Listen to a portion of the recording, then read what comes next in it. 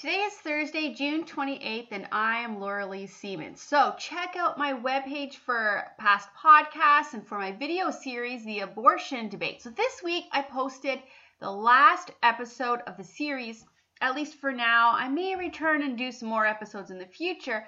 However, in the next few weeks, we're going to be starting a new series called The Euthanasia Debate. So I've actually had a lot of people ask me questions about euthanasia over the last little while, so we're going to be starting that new series. So that will be on Monday, will be our first episode airing for that. Go back and check out my website, lauraleesiemens.com, and you can find the video series. You can also find lots of episodes from this podcast, and you can catch up on all the ones that you've missed. And also, by the way, if you're listening to this podcast on Podcast Addict or on iTunes or any of those things, please subscribe. And also you can give like a 4-star review because that would be perfect. All right, so today we have our last Canadian history segment for a little while. If you can remember, I said a few weeks ago, which is probably like a little over a month ago now, I said we would do Canadian history segment all the way until Canada Day, and that is this weekend. So this is our last Canadian history segment for the next little while. All right, so here we go, our Canadian history story. So Charles was born 4 weeks before Christmas in Cambridge, Massachusetts. But the year was 1919. Before the Christmas Day, Charles moved with his family to St. John's, New Brunswick. In 1936, when Charles was still a teenager, he started writing for St. John Citizen, and he then wrote for St. John Telegraph and then the Canadian Press. In 1940, Charles moved to Vancouver and he became the bureau chief of the British United Press. In 1943, Charles was just 22 years old. He began writing for Reuters as a war correspondent. Then, one Tuesday, he would capture the story that we still talk about today. The Allied Army set out on what was called Operation Overlord. Only 9 journalists would be allowed to join the operation, and Charles was one of them. June 6, 1944, Charles captured the story of the Allied invasion of Normandy. Today we know this as D-Day. It was the largest seaborne invasion in history. Even today, we have never had an invasion that large. The pictures and the stories captured that day are still used today as we remember D-Day. As the war ended, the horrors of what Nazis had done became clear, and trials were held in Nuremberg, Germany, and these became known as the Nuremberg Trials. So in these trials, the Nazis were convicted of crimes against peace, crimes against humanity, war crimes, and conspiracy to commit war crimes. So Charles actually attended these trials, and he told the stories he heard to his Canadian readers. Through Charles' stories, Canadians began to learn the horrors of the war. And they came to see that their sons, their brothers, their husbands, their fathers had not fought in vain. They had truly been fighting evil. It was Charles' stories that brought the trials into the homes of Canadians. As the war ended, Charles began to write columns, and he was known as being a really folksy writer. People really liked his down-to-earth stories. And his stories went from being published in the Ottawa paper to becoming a syndicated columnist for the news service. And his column was published 5 times a week. Then, Charles branched out from writing to starting to make appearances on radio and TV. Charles covered Prime Minister Pierre Trudeau and Lester Pearson. Then in 1984, Charles wrote a column, and it would change everything. He wrote a column in the middle of the Meech-like Accord, and in that column, Charles said that Newfoundland should be expelled from the Confederation because it opposed the Accord. This column was the end of Charles' career, because he had moved from telling the stories to telling us how we should feel about the news. And that is not journalism. A young man named Rick Mercer performed a stage show called Show Me the Button, I'll Push It, Charles Lynch Must Die. Ironically, Rick Mercer would go on to become famous for telling not news stories, but how we should feel about the news stories. So Charles' son Andrew is a notable publisher today in the city of British Columbia. There was a time when journalists were our ears and our eyes, and they showed us what was happening in places where we couldn't be. They were at the Hindenburg. They were our eyes at D-Day on the beach. They showed us the first pictures from the concentration camps. They were at Ground Zero in New York. Their words and their pictures gave us information we needed so that we could change the world. Pictures of children in horrible working conditions showed the world horrible situations. And then citizens, they went out and worked to pass laws that would end child labor. You see, the media was important, but then something happened. The media changed. Instead of filling 30 minutes after supper and an hour at the end of the day, they became a 24-hour news source. And instead of getting things to print, journalists had to instantly tweet out a picture of the news. There's this guy named Daniel Bernstein. He warned us about this in a book he wrote called The Image. And he wrote this book in 1962. So already in the 60s, he could see the media was moving in a direction where they were looking for ratings instead of truth. In the 60s, press conferences became televised and debates became like rating gold. Truth began to fade and was replaced by sensationalism. But I wonder if Daniel could have even imagined the fake news we would be consuming today. When I was in university, I was studying journalism, and I remember this project we had. So we were given a piece of paper. It had a list of facts that came in from a recent accident. We had 15 minutes to write a story. So the facts given to us were pretty clear. There was a woman, she'd been drinking and driving, she'd killed someone. We all wrote the story, and then we turned it in. And after we turned it in, our teacher gave us another sheet of information. It turned out the lady had not been drinking and driving. She actually had a stroke and had passed away later at the hospital. So then our teacher was reading through our stories, and he pointed out all of us had just ruined the memory of this lady. So our reply, like what we said, was like, hey, we used the information we had, and you only gave us 15 minutes. What were we supposed to do? And I can remember that my teacher said, you don't print information unless you know it's true. You don't ruin a person's reputation just because you only had 15 minutes and you were pretty sure it was right. You have to get the story right. And that really stood out to me. It was a lesson that I learned. But I don't think it was a lesson the journalists we have today know. In this drive to get the story out first and fast, truth doesn't matter. Ruining somebody doesn't matter. Okay, there's this group called Project Veritas, and they do undercover undercover news. So they actually went undercover into CNN and New York Times. And what they found out, there's this guy named John Bonifield. He works at CNN, and he said the president was right when he said the CNN was basically just witch hunting him. They said they had no smoking gun, they had no proof, but they were still going to talk about the Russian Trump story because it was good for business. Good for business. It's just ratings. Truth doesn't matter. But the New York Times was possibly even worse. So they hired this guy named Nick Dudrick, and he had worked on the campaigns for Obama and Hillary Clinton. So according to Nick, and by the way, he's the audience strategy editor. That's his job. So his job, he decides what videos are going to show up on your social media timeline. So you have videos that show up on your Facebook or on your Twitter, on your Instagram. This guy, Nick, is the one deciding what videos are going to show up. So according to Nick, his goal was to make the president's life as difficult as possible. That's not journalism. And he said he was proud to say that he wasn't objective. In fact, he said that's why he was hired, because he wasn't going to be objective. He had no plans on being objective. And Nick wasn't the only one at the New York Times. There's another person named Des Shue, and she was an editor, and she said she was purposely doing stories to make Trump look crazy because she wanted people to think, wow, he's crazy, I shouldn't vote for him. That's the media today. They don't care at all about the truth. All they care about is ratings and manipulating you. So let me give you an example.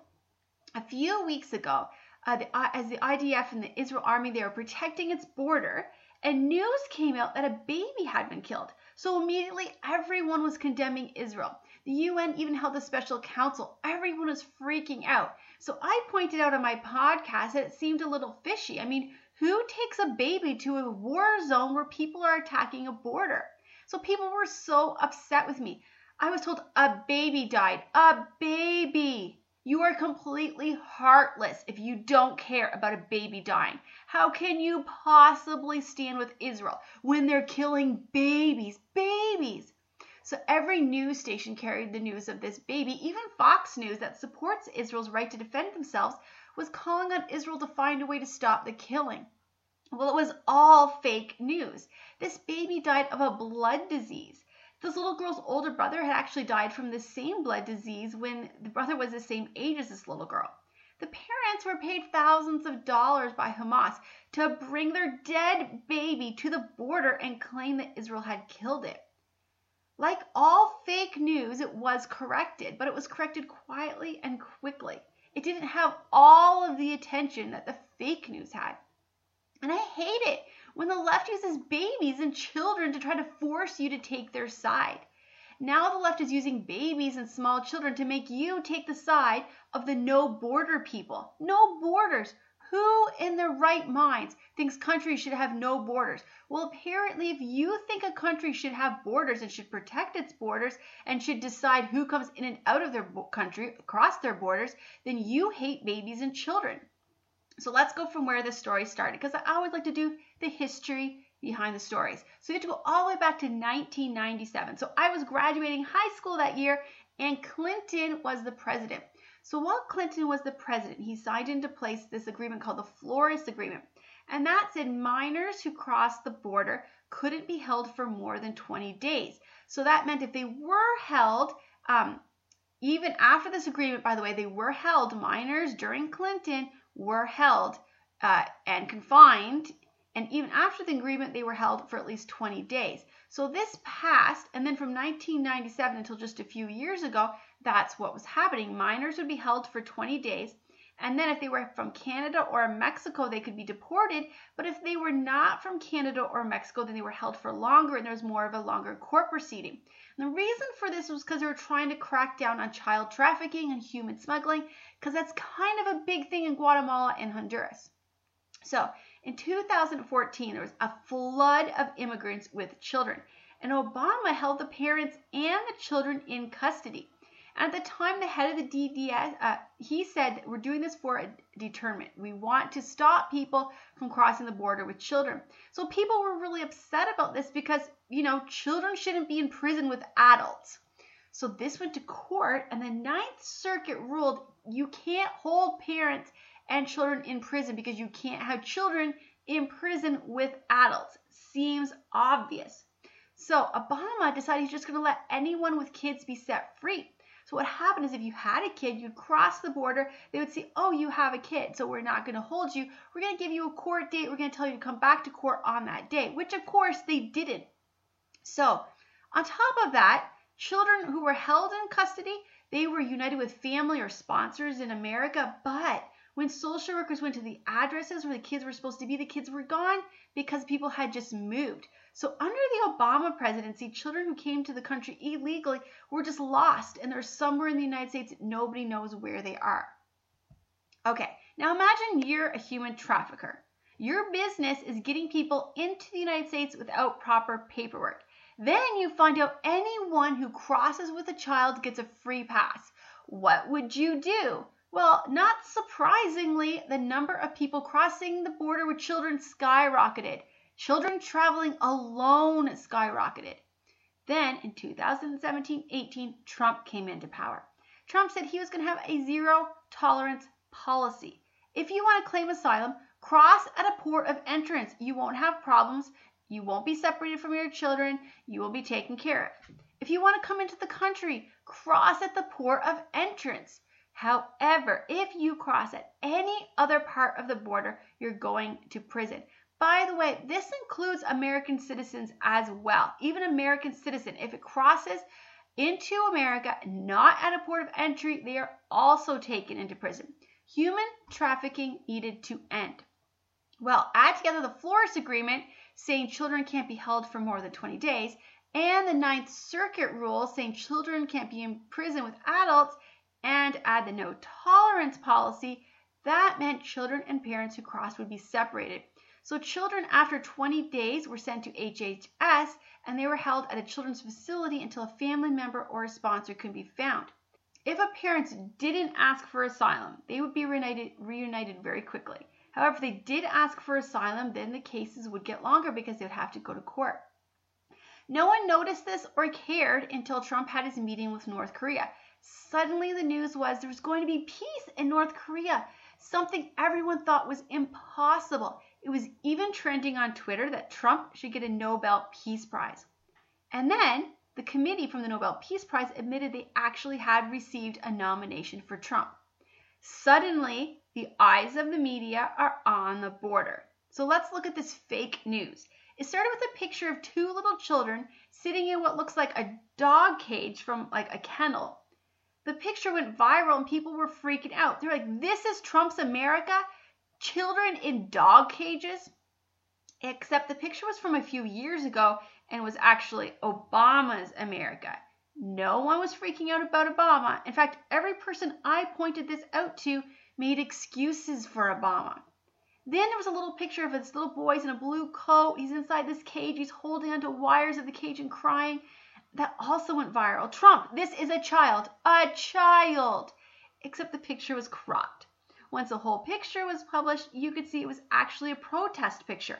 There was a bunch of kids that were inside a cage holding signs. One little boy was just done and he wanted out, and that's why he was crying. And there's another picture published of him playing outside the protest once his mom, who was standing right next to the cage, took him out so he could play. All right. Then there's a picture of a group of children in orange jumpsuits went viral. Look at what Trump is doing to these kids. These are not criminals. These are children. Children, I tell you. Except it was a frame from a video that was made a few years ago. It was a video about how Obama puts more money into prisons and into schools, and all the kids in the picture were actually white actors. Then there was a picture of a family. Parents on one side of a wire fence, children on the other. They're crying and they're reaching through the fence. How can Trump do this to families? Except the picture was taken in Iraq. Then there was a picture of a bus full of car seats. Oh my goodness, it's a toddler bus. Trump is taking a bus of toddlers to prison. He has a toddler prison. Except this was an old picture from a few years ago when, you guessed it, Obama was president.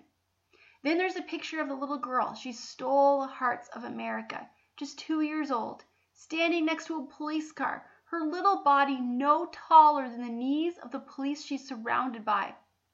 She's not just crying, she's screaming. How can Trump do this? Does he have no heart at all? Except the legs in the picture are the legs of her mother. The little girl was just inches from her mother, and her mother picked her up just after the picture was taken. The girl was crying. She was terrified. It was 11 o'clock at night. She was hungry. She was tired. She was thirsty. She just survived a horrible and unnecessary, dangerous journey. The truth is, the little girl had been kidnapped. Her father had no idea she'd been taken to America. The mother had stolen her and also, by the way, abandoned her other 3 children. Her husband had a job. They were not living in poverty. Her mother had tried to come to America before and had been sent back already. I wonder why she brought the 2-year-old with her and not her older children. Maybe because she thought she might get pity if she had a baby with her.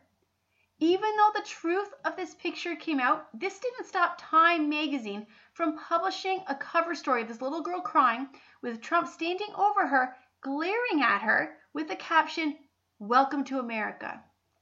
Well, the little girl was welcomed to America. She was not separated from her mother, although her mother seems like maybe she's not a great mother. Perhaps she should be separated from her mother. She was given a warm place to sleep. She was given food and water. She was welcomed into the country by border agents who were kind and compassionate to her. But to the media, Trump is Hitler, and those border guards are Nazis. CNN interviewed a border agent, and it didn't really go the way CNN had planned. So they played the audio of children crying, and then they asked the border agent about it. And he replied with some pretty horrible stories.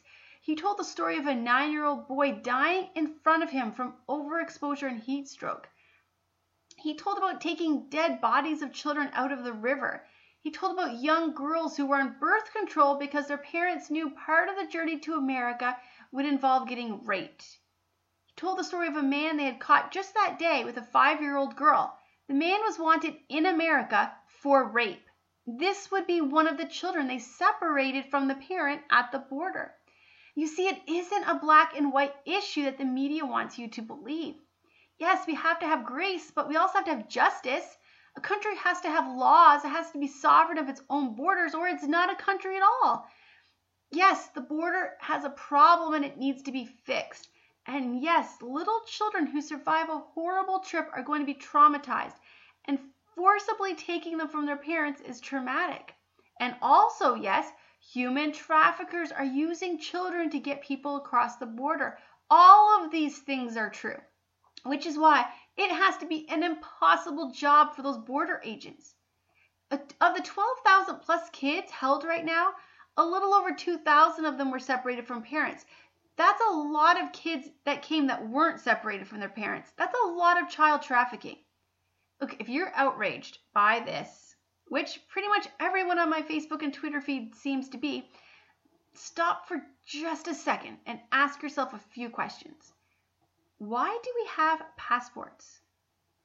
Is that important that people have passports? Why do we have borders? Would you like to live in a world where adults could travel freely from country to country with children and no passports and no one asks any questions? Does it seem like that might cause some problems? If we decided that anyone with a child can walk freely into any country with no questions, they can cross wherever they want. It doesn't have to be a port of entry. If you have a kid with you, just come on in whichever way you want. Who do you think is going to benefit from that the most? Do you think possibly, just maybe, human traffickers are pushing for this? Look, the fake media doesn't actually care about the safety of children. All they care about is ratings. There's a lot of bad people crossing this border. And Trump pointed this out at a press conference where he had parents who had been permanently separated from their children because their children were dead, killed by people who should not have been in the country. Their stories were heartbreaking and horrifying. So each of these parents had this large picture of their child who had been killed. And Trump had autographed each of these pictures. Now, can you guess what the media focused on? Was it the hurting parents? Nope, they didn't care about them. Was it the dead children? Nope, no one cared about them. Was it the crimes committed by people who had broken into this country? Nope, it was on Trump. How dare he autograph the pictures? He's clearly Hitler. No one bothered to ask the parents how they felt about Trump autographing the pictures. So it turned out the parents had actually requested it. They wanted it as a way to remember that they had visited the White House and about the day that Trump stood up and told the story of their child. So apparently what happened is there was one mother who had asked first, and her son had died, and her son was actually the only family she had left. She's now completely alone. And she thought it would be nice to have Trump sign the picture. So she asked him, and she was so happy when he said yes. And then the other parents thought, wow, that's a really nice idea. And they asked Trump to sign their picture as well. But the media covers a whole day with the headline, Trump's this narcissist who signs pictures of dead kids. Clearly he's Hitler. And you know what? It's really actually sick. All of this comparison to the concentration camps and the Japanese internment camps. Children, they're being housed in detention centers. Okay, that sounds horrible, and it is horrible. But let's think about this, okay, a little bit. There's 4 to a room. They go to school for 5 hours a day, and that includes, by the way, language studies, which they need if they're going to stay in America. They're given 3 hot meals a day. They have TVs to watch sports on. There's a basketball courts and soccer courts, and the staff is working to find them sponsors or family so that they can be released. Compare that to the concentration camps. People were piled on top of each other. They spent the day either doing hard physical labor, or most of those children, a lot of them, were actually used for scientific experiments. They were given a small bowl of food a day, and if they looked sickly, they were shot. Or if a guard was just bored, he would shoot them. The children would actually cut themselves and then rub the blood on their faces like blush. so they wouldn't look sickly. They had to parade naked in front of the guards, and if they looked frail and they were too frail to work, the guards would just shoot them. They left the camps not because families had been found for them.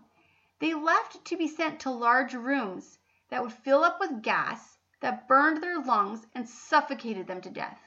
If you're comparing what is happening at the American border to the concentration camps, you are a sick person for two reasons. One, you're minimizing what happened to the Jewish children in those camps. Those two experiences cannot be compared.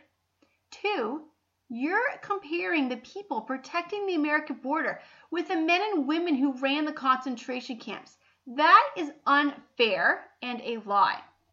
Comparing the border to internment camps is also wrong. The internment camps were full of American citizens who did nothing wrong. No law had been broken. The only crime they had was being born Japanese. That is not the same thing as what's happening at the border. But since the media wants to look at concentration camps and internment camps, let's look at them. So the Jewish refugees came to America and they were turned away and sent back to Germany. And those Jews landed in concentration camps and died. Do you know who sent those Jews back to Germany? The Democrats. The internment camps. Do you know who invented them and filled them up with Japanese people? The Democrats. The only Americans who sent people to concentration camps and internment camps were the Democrats. They own those camps. And yet they are the ones continuing to push the narrative that Trump is Hitler. And if Trump is Hitler, what are his followers? And that's where it's going now. Johnny Dish was on Morning Joe, and he was very clear. He said anyone who voted for Trump is like a guard in the concentration camp. He actually said it's not good enough to say Trump is evil. If you like Trump, you are evil. But Michael Moore, he was worse. He compared Trump to a rapist. And he said anyone who votes for him is like someone who holds the woman down while they're being raped. And he said just because you didn't do the rape didn't mean you're not a rapist. So to be clear, according to Michael Moore, if you voted for Trump, they used to say if you voted for Trump, you're a racist. Now, if you voted for Trump, you're a rapist. And it's in Canada too. A Canadian Liberal Party executive said that Trump supporters are subhuman and their children need to be taken away from them. There were calls to put Trump's 10-year-old son in a cage with a pedophile. And when Trump Jr. called this out as really being horrible, a Canadian CBC staff said, "Don't worry, we're coming for Chloe too." You see, if Trump is Hitler, then anyone who supports him is a Nazi, and that means you can do whatever you want to them. So Sarah Sanders, she was out for supper at this restaurant called the Red Hen with her husband and his family, and the owner came and asked to speak to Sarah. And then she said she couldn't serve her because she worked for Trump, and she asked Sarah to leave. So Sarah did, and she even offered to pay for the drinks that already had. So Sarah and her husband, they were too upset. They didn't want to eat anymore, so they just went home. Side note, his family are actually Democrats. They were still hungry, so they went across the street to eat. Well, the owner of the Red Hen wasn't done. Her and a bunch of the staff, they followed them and began screaming at them and trying to get them to leave the second restaurant. And now Sarah Sanders actually has to have Secret Service guarding her because of the threats and the attacks that are growing on her. Seth Rogen, he was all excited to tell people how he embarrassed Paul Ryan in front of his kids. So Paul asked for an autograph for his kids, and Seth, instead of just giving him an autograph, he told the kids what a horrible father they had. Seth, you sound like a really pleasant person. And then Pam Bondi. So Pam Bondi was at a documentary about Mr. Rogers. And she was surrounded and yelled at by large men. They even spit on her. But Pam, and this is kind of cool, she refused to leave. She watched the whole movie. But this group harassed her the whole time she was there. Seriously, Pam is one of my favorite people now. I mean, this is guts to refuse to leave while that's happening. And then Stephen Miller, he had his home surrounded with people, and they were blaring audio of the children crying at the border. And then they plastered his neighborhood with wanted signs with his picture on it saying he was guilty of crimes against humanity. And then staff who work for the Department of Homeland Security, somebody took a bunch of animals and killed them and put them on their front lawn and then burned them. Children of the Department of Homeland Security are being threatened. So if you work for the Department of Homeland Security now, your children are being threatened. And so now they have to have their children being taken care of to make sure that they're not hurt. Steven Crowder was doing a Change My Mind segment, and somebody tweeted out the location of his van and told people to firebomb it.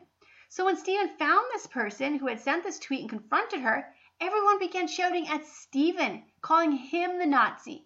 Not even one person said the woman was wrong for threatening to firebomb his van.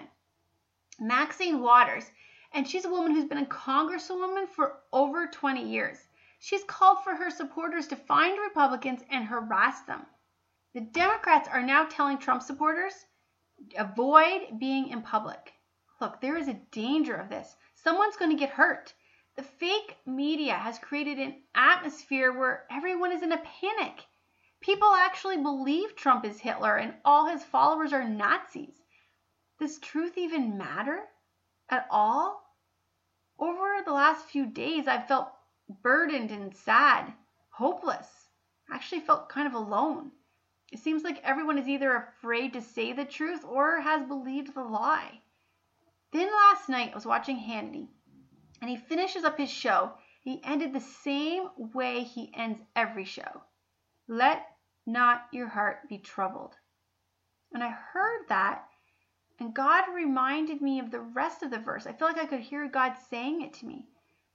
Do not let your heart be troubled. Believe in God and believe also in me. In my Father's house are many dwellings. If it were not so, I would have told you. I go to prepare a place for you. And if I go and prepare a place for you, I will come again and I will receive you unto myself, that where I am, there you may be also. And you know the way and where I am going. And Thomas said, Lord, how do we know where you're going? How do we know the way? Jesus said, I am the way, the truth, and the life. No one comes to the Father but through me. 1 Timothy chapter 3 talks about the end of times, and it says, remember there'll be difficult times in the last days. People will be selfish and greedy and boastful and conceited. They'll be insulting and disobedient to their parents. They'll be ungrateful, irreligious. They'll be unkind, merciless, slanderous, violent, fierce. They will hate the good. They will be treacherous and reckless. They will be swollen with pride. They will love pleasure rather than God. They will hold to the outward form of religion, but they'll reject its true power. And 2 Timothy says, for a time will come when people will not put up with sound doctrine. Instead, to suit their own desires, they'll gather around them a great number of teachers to say what their itching ears want to hear. Doesn't that just sum up our world today? It can frighten me and it can leave my heart troubled. And I can wonder, is there any hope for our North American churches waking up? Is there any hope that they will fall in love with the Word of God again? Is there any chance that we as Christians will actually want to know the mind of Christ? Is there any chance of our society turning to God? Will revival even come? There's a song I used to sing in church as a child, and the words went like this. Send a revival, O Christ my Lord. Let it go over the land and the sea. Send it according to thy dear word, and let it begin in me. Lord, send a revival, and let it begin in me. Listen to the words of Jesus again. Do not let your heart be troubled. Believe in God. Believe also in me. In my Father's house are many dwelling places. If it were not so, I would have told you. For I go to prepare a place for you. And if I go and prepare a place for you, I will come again and receive you to myself, that where I am, there you may be also. Jesus said, I am the way, the truth, and the life. No one comes to the Father but through me. Jesus is going to return, and that is news that should bring us peace. But are you ready for Jesus to return? The way to God is Jesus. Jesus said, I am the way, the truth, and the life. In this world, we're desperate for truth. And Jesus is the truth. When you come to Jesus and you fall on your face before him and you confess your sins and you ask him to forgive you, he will. And he will revive your heart. And the revival that Canada needs will start in you. And when Jesus returns, you'll be ready for him. He has a wonderful place prepared for you, prepared for us. I know that I am ready. Are you ready? I'm Laura Lee Siemens. I'll see you next week. And I'll leave you with the words of Jesus. Don't let your hearts be troubled.